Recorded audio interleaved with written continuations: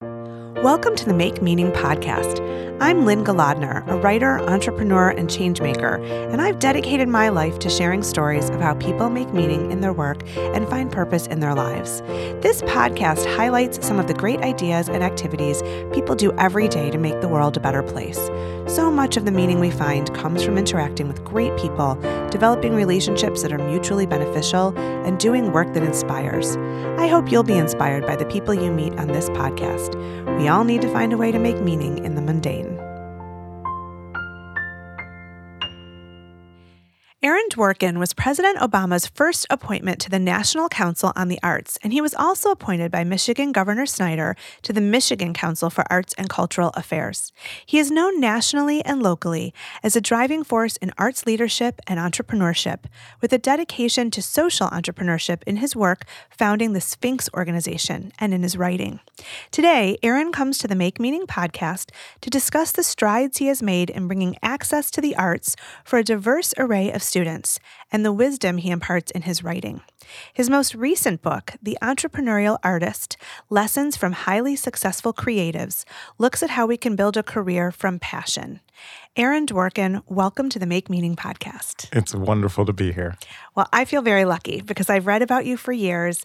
Your work is so profound and vast. You are in so many different creative sectors and impacting people in a lot of ways. So thank you for making the time. So your work is so rich with meaning and purpose, and I'm not quite sure where to begin. I was telling you, I hope we get it all in this episode. But I wanted to hear just a little bit about how you got your start. Did you envision a certain path for your life, or did it sort of take you along on its way? Yeah, I'd say in many ways it's the combination of the two. Mm-hmm. And as they say, luck is when preparation meets opportunity. And so while not early on in my life, I think I wasn't as prepared as I should have been. Getting later in life, then I made myself very prepared for opportunities. But I started playing the violin when I was 5. That was my kind of introduction to the arts. My adoptive mother was an amateur violinist, and that's what kind of drew me in. Okay. And then that led to kind of this whole trajectory where then I ended up at the University of Michigan as an undergraduate student. And my teacher, my white violin teacher, says, do you want to play music by Black composers? Wow. And I was even a little bit kind of like put off because I didn't think there were any Black composers. I was like, so wait, you don't want me to do classical? You want me to do jazz? Or you're kind of patronizing me? Or what is? And he starts, laughing, and he pulls these volumes of works off of his shelves. Oh, and how wonderful. It opened up my mind to William Grant Still, Roque Cordero, Joseph Boulon St. George, an Afro-French contemporary of Mozart's, and made me realize that there was this whole component of classical music I didn't know existed. Mm-hmm. And that then got me thinking about, well, how could I, as a biracial violinist, not know that there were any Black composers? And when I see kind of issues in the world, I think, is there something I can do to help solve it or to help contribute in some way to making it better? And that led to then this idea. I didn't view myself as a social entrepreneur at the time. Yeah. I just was like, there needs to be more diversity in classical music, so can't I do something about it? Right. And that kind of then developed, that kind of track, if you will, for me. And I think my life is kind of filled with these moments, both ones that were of self-intention and ones where opportunities presented themselves. I love that you are asserting that, because when I've read about the Sphinx organization, which we'll talk about in a little bit, to me, bringing the arts to more underserved communities spoke more about, giving opportunities to children of, all communities to step into the arts and to participate and to have those lessons and perform. But I love what you're saying also about understanding all of the talented artists and composers and creatives who have come before us and knowing their work, because yes, we all know the Mozarts and the Shakespeares, but we need to know all of the voices so that it's representing our world. And I think that's a huge part of this. Absolutely. And all too often, whether it be in the arts or other areas, that diverse representation is left out. And so that's why even, my book on creative entrepreneurship, which isn't about diversity, yet reflects an incredibly diverse range of culture, of background, and of artistic discipline of, human beings who have contributed in this way to society. And I wish that more institutions would think about having that breadth so that, no, you don't have to have your one thing you do during Black History Month or MLK Day, but rather that the breadth of what you do encompasses the breadth of your audience, your communities, and ultimately our society as a whole. Well, and I think also this ties really well into talking about identity. And I'm sure your identity informed a lot of your path. I think it does for all of us when we realize that we have these nuances and different origins, that they're all part of our story. So I'm going to read from my notes because this is complicated. But you were born in New York, adopted and raised by white Jewish parents in Pennsylvania, and you later reunited with your birth family, which included a Black Jehovah's Witness father and a white Irish Catholic mother. So how have you defined your identity and how has that changed over time? Yeah, so it is true, and in the end, kind of growing up, basically, was a Black, white, Jewish, Irish Catholic Jehovah's Witness who had a big afro and played the violin. Love it, love it. With a last name Dworkin. It was very tough, especially in Hershey, Pennsylvania. So I was ostracized, obviously, quite a bit, which only brought me closer to my art. But I think at that very early age, when I just wanted to be quote unquote normal. Right. I just wished I wasn't who I was. Why did I have to be so different? And because I was forced, if you will, into my identity of ostracization, somewhere at around that time, I came to, kind of, if you will, deal with it. I didn't want to. I wanted to be normal, but I had to deal with at least what others perceived as not normal. Yeah. But that then grew into not just a comfortability, but almost a pride and desire around it. And so ultimately it was, Black people would look at me and be like, oh, you're not really Black because I played the violin, or, that kind of thing. And white people would be like, you're not really white, you don't look white, or whatever, all these things. And so what happened around that time was that I became Aaron. And first and foremost, more than anything, I was just Aaron. Yeah. And I defined who that was. And yes, because of my outwardly appearance, people view me as African American, even though I'm biracial. And people would look at me and say, okay, identify me as male. People would look at me and if I'm playing the violin, as a classical musician. So I realized at this early age that all of these other people would identify me in certain ways, but that I controlled who Aaron is and Aaron was. And I became very comfortable with that and thought about that actually at an early age. But it came out of not having a choice other than to do that. So. It's interesting. And I do think that all of these nuances about our identity can define us for good or for bad. And I love that you took charge of that and decided that you would ultimately have the final say on the definition, because that's really what we should all be doing. I'm not necessarily who others think I am, but I'm who I want to step into. So I'd love to talk a little bit about some of your work. And so I know you're a professor at the University of Michigan, and I graduated from there a very long time ago. Go Blue. Yes, absolutely. But so you do that, and then you founded the Sphinx organization. So talk a little bit about how that came to be and how it's serving underserved communities. Let's hear a little bit about that. Yeah, so I was an undergraduate student actually when these issues came up, and I thought to myself, it's tragic that that music by Black composers and Latino composers, Latinx composers, is not known. And not only that, but that this pathway to the professional field for many young musicians of color is more difficult, if not impossible in certain circumstances. And would there be some way that we could impact that? And so that started what was a very simple idea of what if there was a competition for young Black and Latinx string players, such as myself. We could come together, play music by composers of color, which would bring light to those works. We then perform, compete, gain scholarships to attend the top summer music institutions as well as educational institutions, have performance opportunities. And if we did that, it would solve classical music would be diverse within a couple years. Sounds perfect, exactly. Right? So as of course all change does not occur typically like that, and so very early on I realized it would take more than just a competition. Sure. And so that's led to the summer programs, to the international convening that Sphinx does, Sphinx Connect, bringing together over 800 people each year here in Detroit. Wonderful. To talk about and engage on these issues related to diversity in the performing arts. And so, kind of along the way, it was interesting on one of these documentaries they did on Sphinx, but they were interviewing someone and they said, well, it's really less of an organization and more of a movement. Ooh, I love that. And I hadn't thought, I guess, that way before, but I realized that was the case, in that the work of Sphinx is so far beyond just the work of an organization.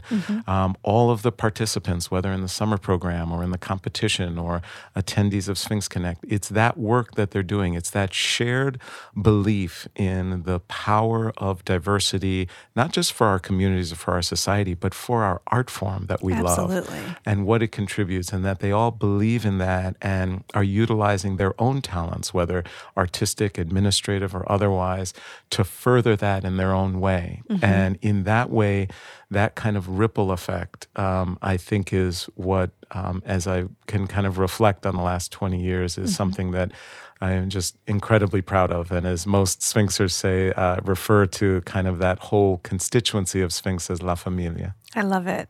So how can our listeners get involved if they're interested in learning more or contributing to the effort? Where would we send them? Yeah, absolutely. Sphinxmusic.org. And there on the website, you can see all about the different programs and the different opportunities, whether to participate or to help try to make possible or support some of the different work that the organization does. It's truly, kind of amazing for me to be able to kind of look now, having transitioned from my role about 5 years ago, and look at the incredible work of the team and everyone involved. That's great. You should be so proud of that.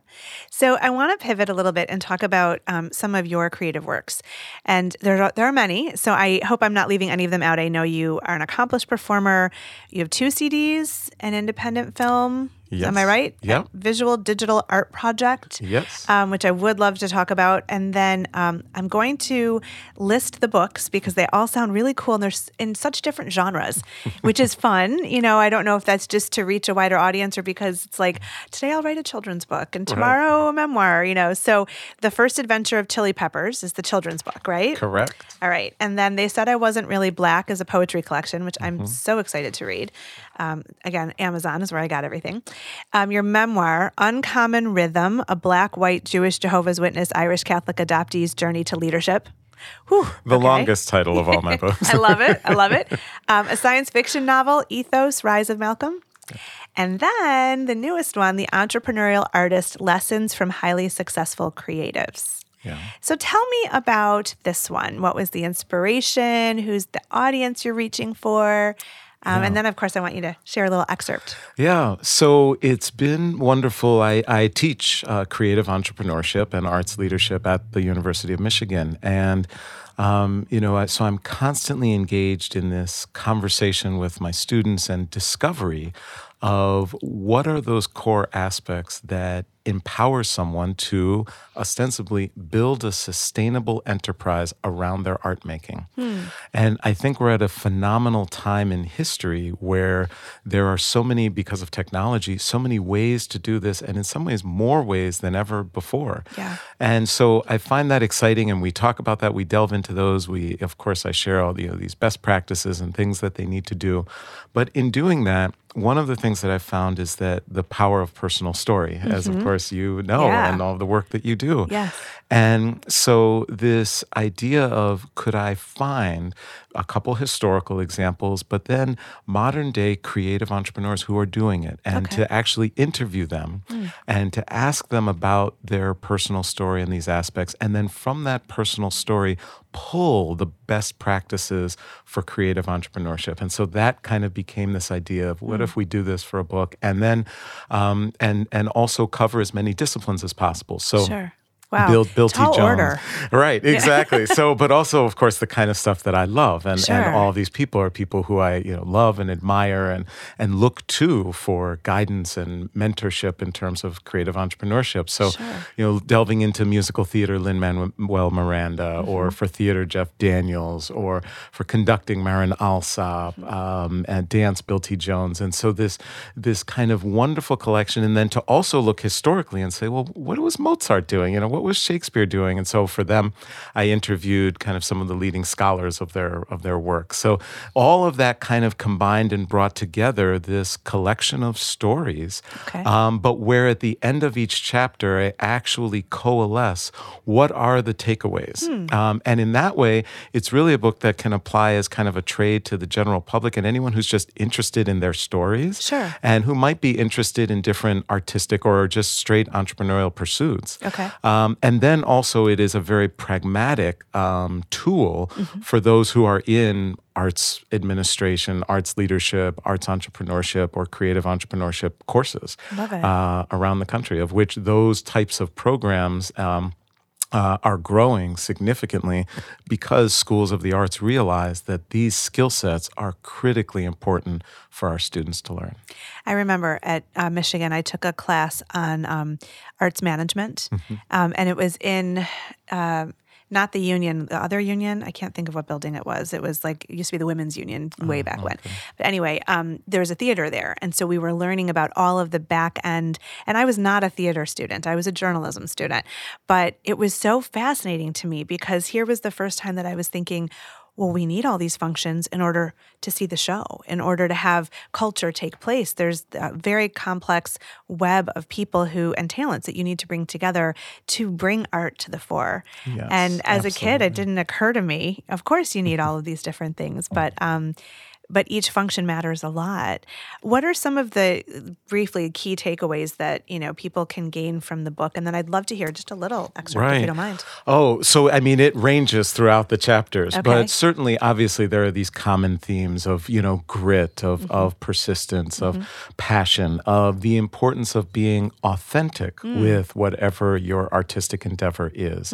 Because a lot of people think, I should just do this. And so for me, even developing and playing the violin from an early age. But as I grew, I realized that the violin was not actually the best medium, but rather spoken word. So that's what I focused on for the past 5 to 10 years in terms of my own artistic performing is spoken word with classical music and developing various pieces surrounding that. And so again, that ended up being more authentic for me in terms of how to best bring my quote unquote voice to the artistic expression that I wanted to bring. So where do you perform spoken word? Actually around the country. So I'm in the midst of this new kind of big piece called The American Rhapsody, where I take the words and writings of George Washington and show how that's very relevant to today in terms of a comment on democracy and all of these issues. But I scored this work with the music of Samuel Coleridge Taylor, who's a Black British composer. Oh my gosh. And so kind of combined nature is we premiered it last year with the Minnesota Orchestra. And I'm performing it with about a dozen orchestras throughout the year. So people can, just kind of Google my name and American Rhapsody. And, it will definitely come up. So. Oh my gosh, mind blown. So let's hear just a little bit of an excerpt. Sure. So, let's see. So, one of the chapters is Bilty Jones, who, of course, is just one of the most incredible leaders in dance that we have. And so this is just a brief part of him talking in terms of his personal story and his partner, Arnie. Arnie Zane, as unfortunately he was to lose. It was a punch in the gut, one that gay men felt every day in the 1980s, and the bruise was spreading as AIDS claimed new victims every day. By 1984, when Arnie was first diagnosed, there had been more than 7,000 AIDS diagnoses in America and more than 3,000 deaths.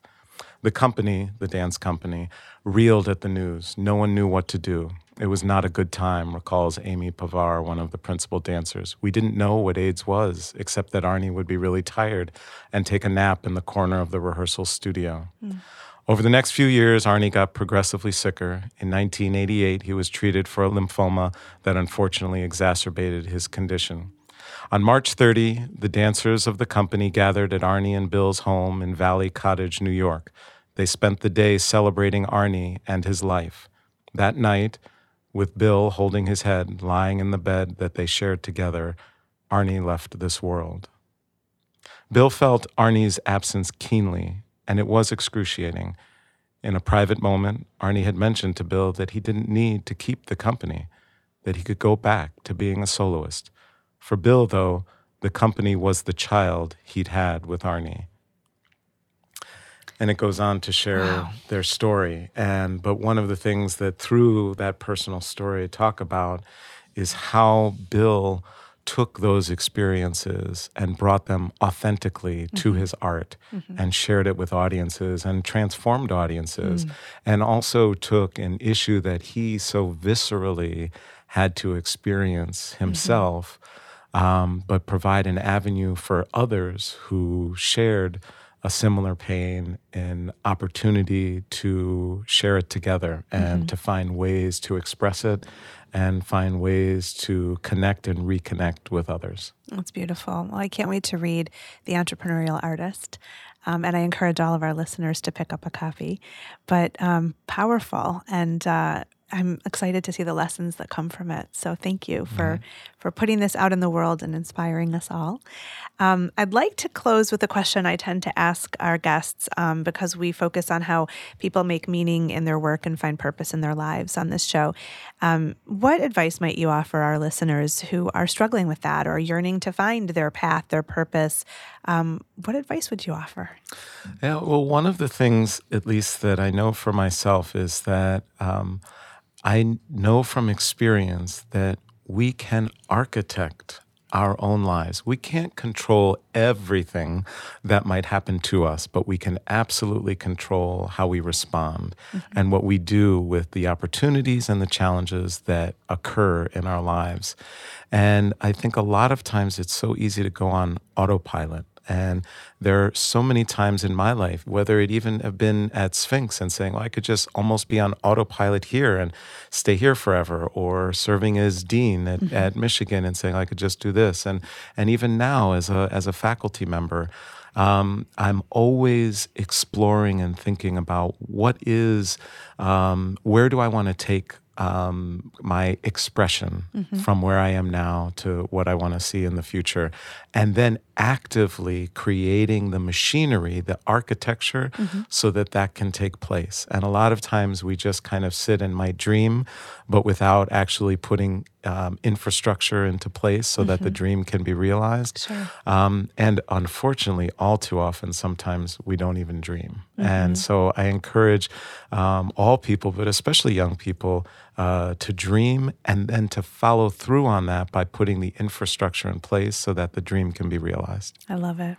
Well, thank you so much, Aaron Dworkin, for being part of the Make Meaning podcast. Thanks for listening to the Make Meaning podcast with Lynn Golodner. You can find us wherever you listen to your favorite podcasts. I'd love it if you would share our great conversations with your people so we can all add meaning wherever we go and whatever we do.